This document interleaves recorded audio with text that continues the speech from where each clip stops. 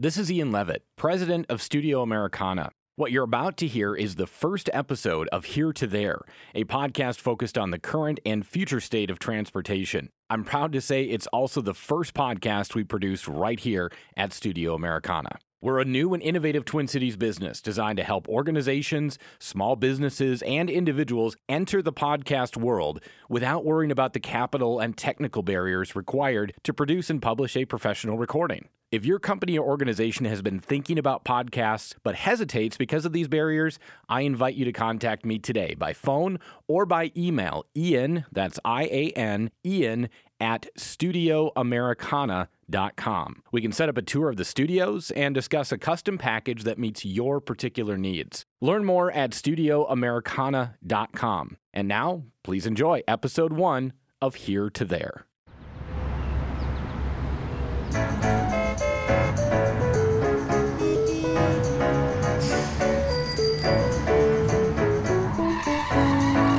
Welcome to Here to There, a podcast about commuting in and around the Twin Cities and where it could go next. From Apparatus and Transit for Livable Communities, and co-hosted by Layli Fatahi and Laura Mann Ginsberg, Here to There brings you along for a variety of commutes across the many systems, neighborhoods, and modes available to Twin Cities commuters. In today's episode, we focus on healthy transportation options and the policies that support them. We'll start with a biking commute in Minneapolis with 2 members of the Minneapolis Bicycle Coalition before heading to the studio where we're joined by the Health Equity Manager at Blue Cross and Blue Shield. To follow along with additional resources and information, visit heretotherepodcast.org. And now, let's join the ride. Why don't we talk a little bit about what we'll be doing today in terms of the commute we'll be taking and what kind of route we'll be looking at. This is Laura, one of your podcast co-hosts, and that was Matt, our project fellow and a master's candidate in urban and regional planning at the University of Minnesota Humphrey School of Public Affairs. He'll be interviewing our bikers. And to mention up front, this is really and truly a commute, so there's some background noise along the way. So this is also kind of my route to work. So we're gonna get on 16th Avenue South or 17th. 17th is a bike boulevard, but I like 16 because it's just like a neighborhood road, so it's quieter. It's just like pretty much a bike boulevard as well. So we're gonna take that all the way to the Greenway, which is my favorite place to be. It's heaven. And then we're gonna take that all the way to Uptown, Hennepin and Lake area. And then we will exit the Greenway there, and then we're going to get on maybe like 29, no, not 29, what's before Hennepin? Whatever one of those streets is. And this is Salam. We'll be biking with her and her fiancé Darius. You'll hear from all 3 of them about their experiences. Well, actually, I'm thinking we might want to go a little further and then cut over. That's Darius. Okay, And then bike up those 2 blocks and then walk or bike the wrong way on the sidewalk. Because that's where the business is, but we need to bike slowly on the sidewalk. That's one of the big rules. For Minneapolis bikers, it's everything from the daily commute to once-in-a-lifetime errands, like wedding invite printing, that takes them to the streets and trails. But being a serious biker means seriously preparing. And where are we going again today? We're going to FedEx because we have to print our invitation cards for our wedding. So that's where we're going to go today. Yeah. And on the topic of when you do groceries with your bikes, do you have any special equipment? I know I've seen the people who do grocery shopping have these like massive bikes with big bins in the back. Do you have anything special or just veneers? So I don't know if you can see my bike over there right behind the art sale. Yep. And it has that milk crate. Yep. Is that what it's called? Yeah, milk crate at the back. So that's what I use. Darius has this thing that he can hook onto the side of his bike. Pannier. So we use that if we are carrying stuff. And then I also have a foldable basket. Someday soon I'm going to get a touring bike, so I can, for work, I want to sometimes be able to transport heavier items. And then I also use a backpack. In a city where it seems like bikers are everywhere, after all, we're ranked as one of the best biking cities in the country and have over 129 miles of on-street bikeways and 97 miles of off-street bikeways, it's easy to forget that it doesn't come naturally to everyone. So I am from Ethiopia, and I came to St. Paul to go to undergrad, and then I lived in St. Paul for 4 years, so I finished my undergrad, and then I moved to Minneapolis to do my graduate school, at the School of Public Health.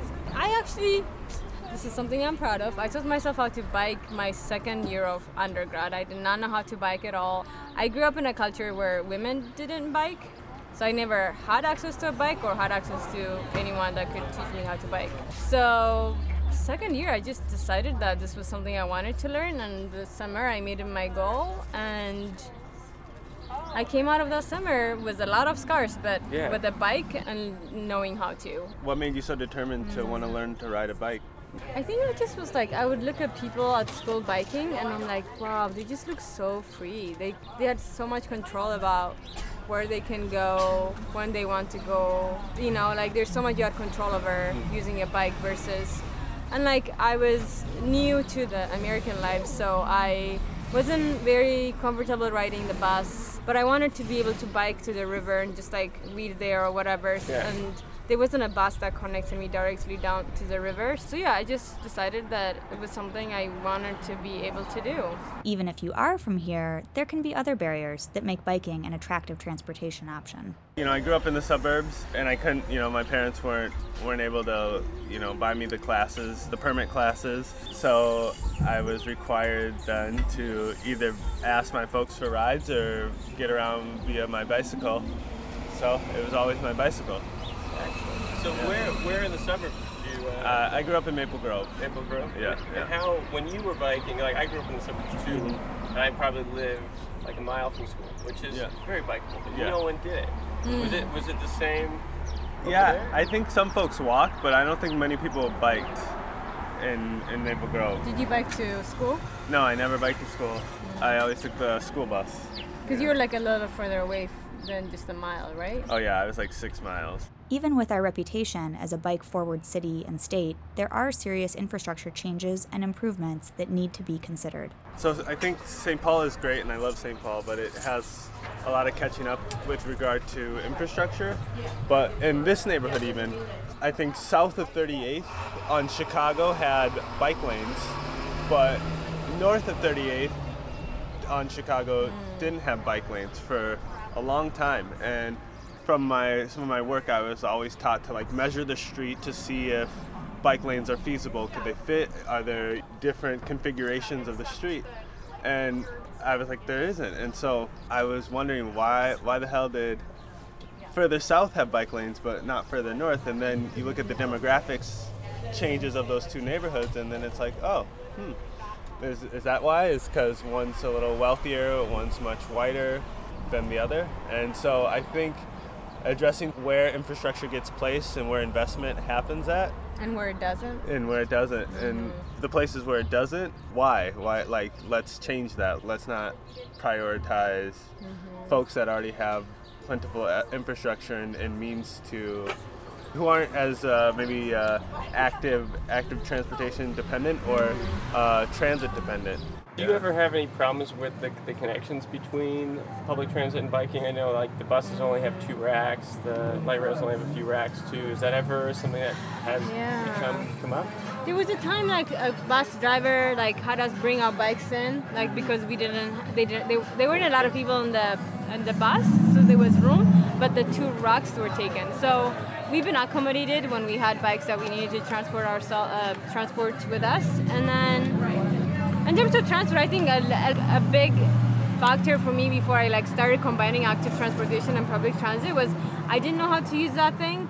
And one day I decided to use it and I did it wrong, and the bus driver got kind of angry because he had to come out and help me. And so that was a very big deterring factor for me. And so it took me a while to get comfortable doing that. And I think that's also a lot of people's.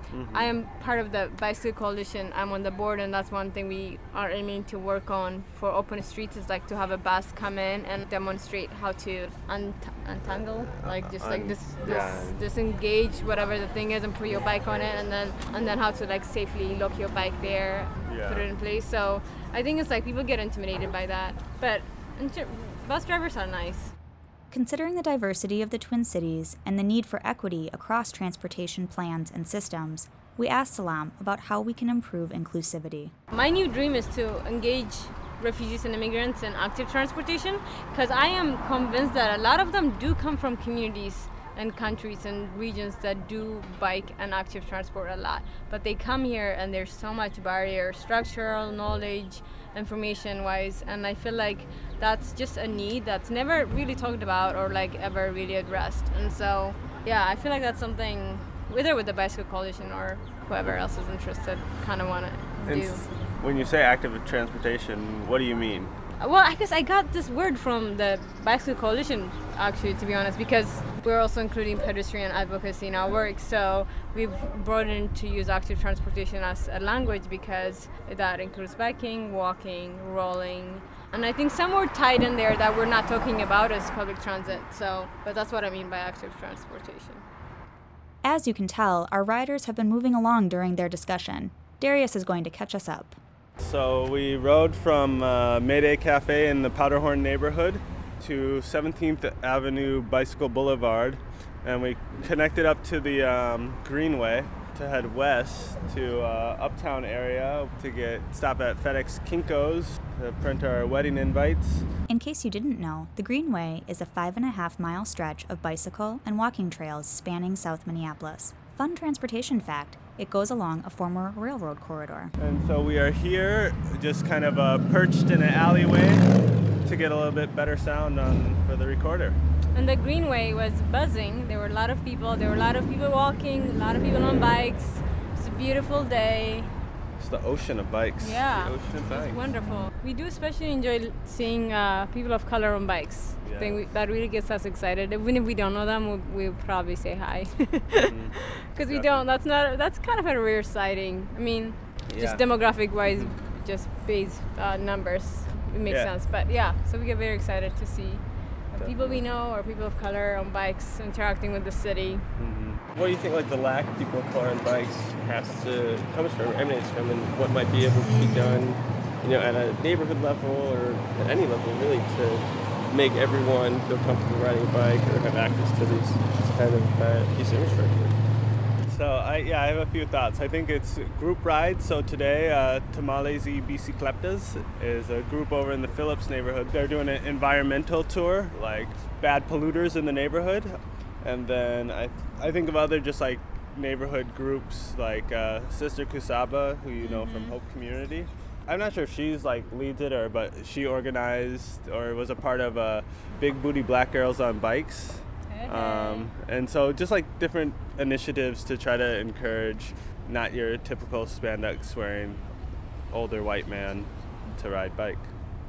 So. And in terms of, having access to bikes, are there communities or are there organizations in the Twin Cities to help people get access to those? How'd you get your first bike, Salam? Yeah, my first bike, I got it because this awesome bike shop called Cycles for Change. They're based in St. Paul on the University corridor, and they have a program called Earn a Bike, which is that they get a lot of bicycles donated to them. Some are just fine, you just need to work on them a little bit, and others need more work, but you choose your bike, and for a month, for Saturdays, you come into the shop, I want to say 10 to 2, and then work on the bike, and they help you build the bike up to a stage where it's functional, that you can use it, and then that's why it's Earn a Bike. You earn it, you work.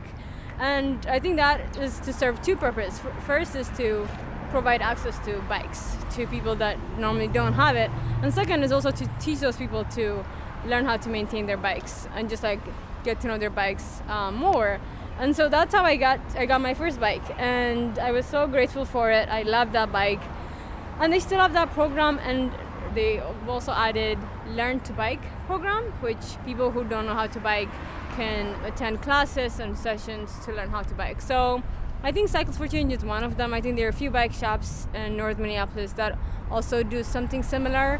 A good number of bike shops also have W2F sessions, women, trans, femme, open shop times over the week that they're open, where people that identify with those identities and belong to those communities can come and work on their bikes, borrow tools, or just have access to these resources. So I think there are a number of bike shops that do great work around this. To wrap up the ride, we asked Darius and Salam what they'd like to see as bicyclists going forward.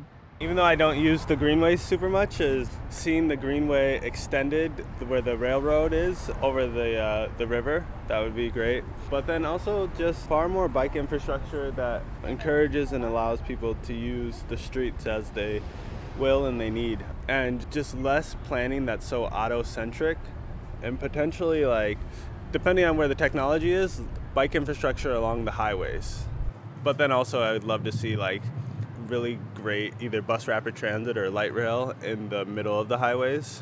And just the development is not bad, but just like build like quality characterized developments. That would be my hope.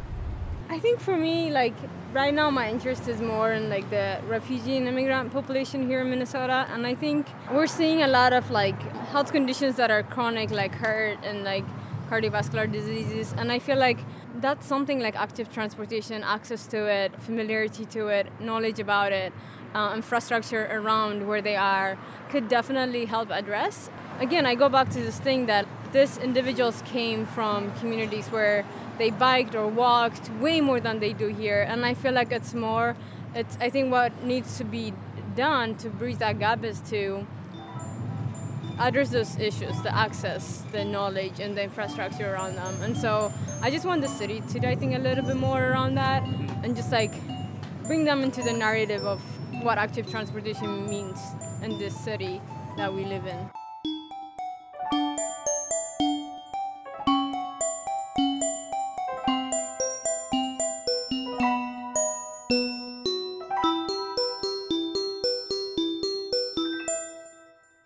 Post-bike ride, we're back in the studio, and I'm joined by my partner at Apparatus, Layli Fatahi. Hey, Laura. So now we're going to move from the bike lane to the bigger question of how we can make healthy choices the default choice. So you interviewed Vijong Mua from Blue Cross Blue Shield for the rest of the discussion. What are some of the things we'll hear about healthy transportation options and the policy to support them in your interview? Yeah, so we had a great conversation, and we talked about initiatives like Complete Streets, the 8 and 80 rule, Safe Routes to School, and other ways that we can not just encourage healthy transportation as a feasible option, but hopefully make it even the default option for Minnesotans that are getting from here to there. We also talked about bigger questions, like how do we prioritize equitable policy and programs in order to truly combat chronic and acute health issues. It was a really fascinating interview, and we hope you enjoy. I am joined in studio now by Vijong Mua, who is the Blue Cross Senior Advocacy and Health Equity Principal at the Center for Prevention, which is a mouthful, but it sounds like a lot of really great things coming together. Thank you for being in the studio, and can you start by telling us a little bit about what you do at Blue Cross? My role at Blue Cross really is to lead and execute strategy on our health equity policy issues, which cut across our food systems work, our physical activity, which touches upon the built environment and transportation, and our commercial tobacco control strategies as well. So it's a very cross-cutting role, and it's in recognition that many of the sources of chronic disease are happening in community and outside of healthcare. And the main drivers of preventable death and disease come from chronic disease like cardiovascular disease, heart disease, diabetes, and cancer. Okay. And how is Minnesota doing in some of those areas? Are there some preventable diseases that we are, inordinately high with, or? Yeah, Minnesota is a unique state, and I know every state says that too.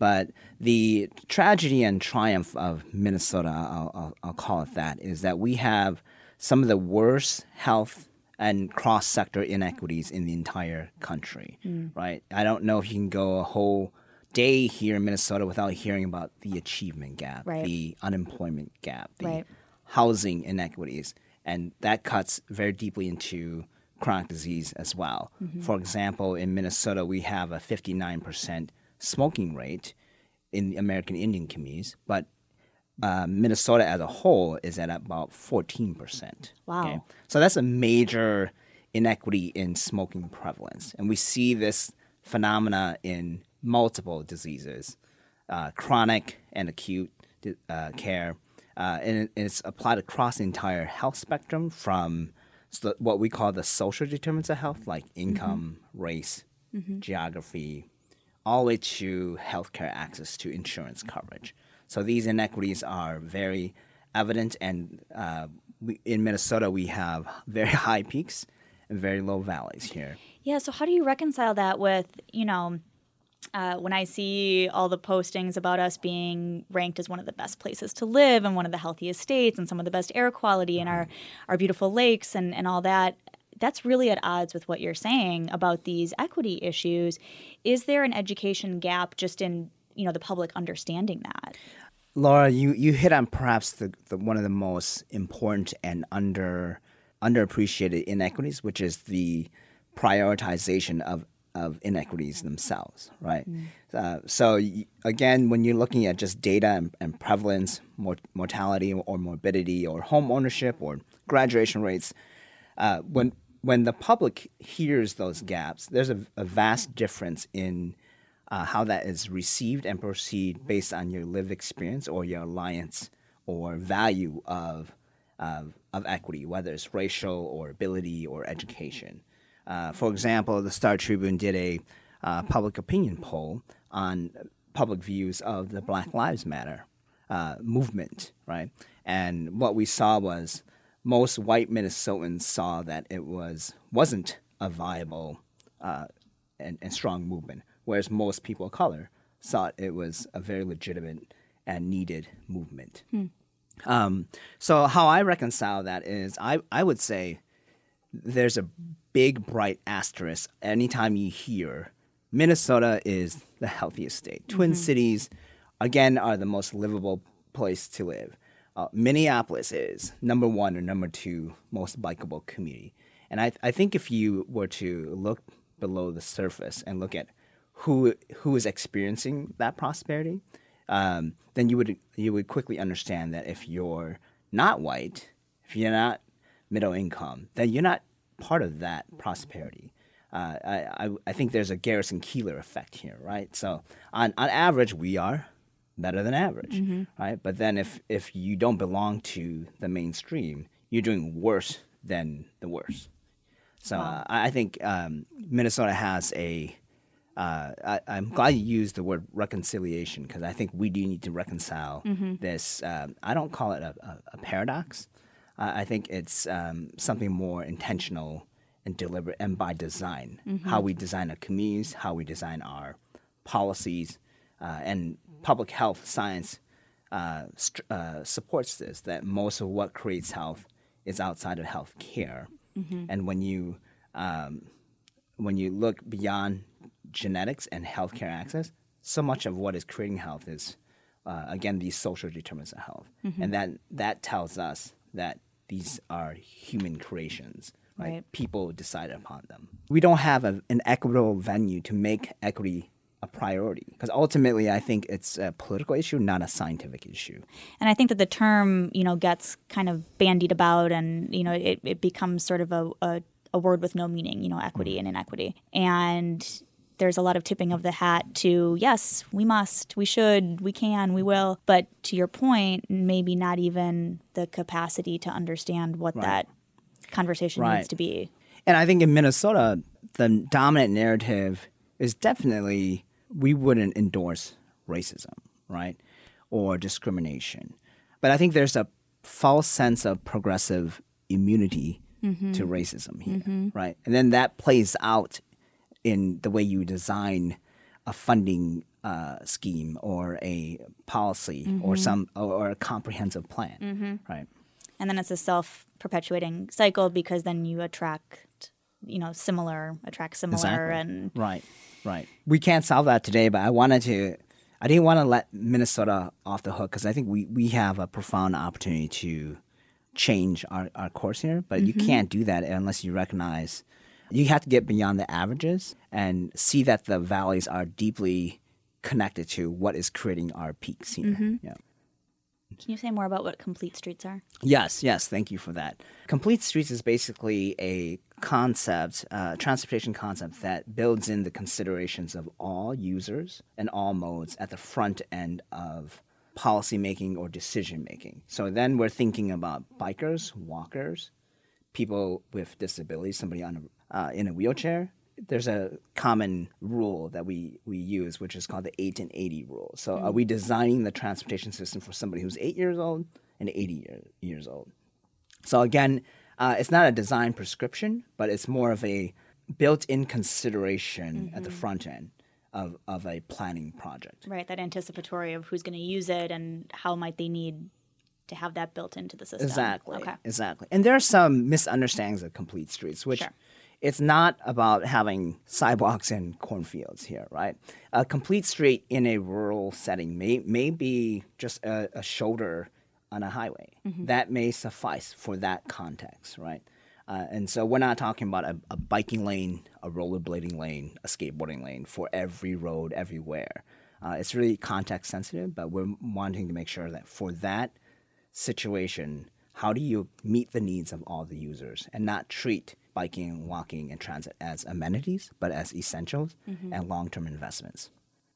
I would be remiss if I didn't name policies like Safe Routes to School. Right, that's been a big initiative here in Minnesota. There's strong leadership here. A colleague of mine, Jill Chamberlain, is the state coordinator for Safe Routes to School. And Safe Routes to School, if you haven't heard of it, is basically both a engineering and a education program to promote biking and walking to and from school. And this is a practice that I grew up, and I think a lot of people over 35 have probably grew up like this. But we want to make sure that if students have the option, that they can bike and walk safely. And a lot of this is just from helping parents become aware of the benefits and demystifying some of the fears of letting their children bike and walk to school. And some things can be as easy as just painting a crosswalk or making sure there's good signage. And again, I would just say that Safe Routes to School, we want to make sure we're considering not just physical activity, but holistic health. We're not routing kids to go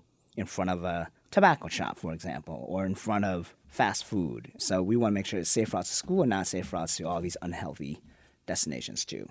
The Department of Health has gotten behind this. The Department of Transportation has gotten behind this. Blue Cross has supported this too. And again, this is a policy that's driven by educating parents in schools and also getting bonding dollars to change the physical environment as well.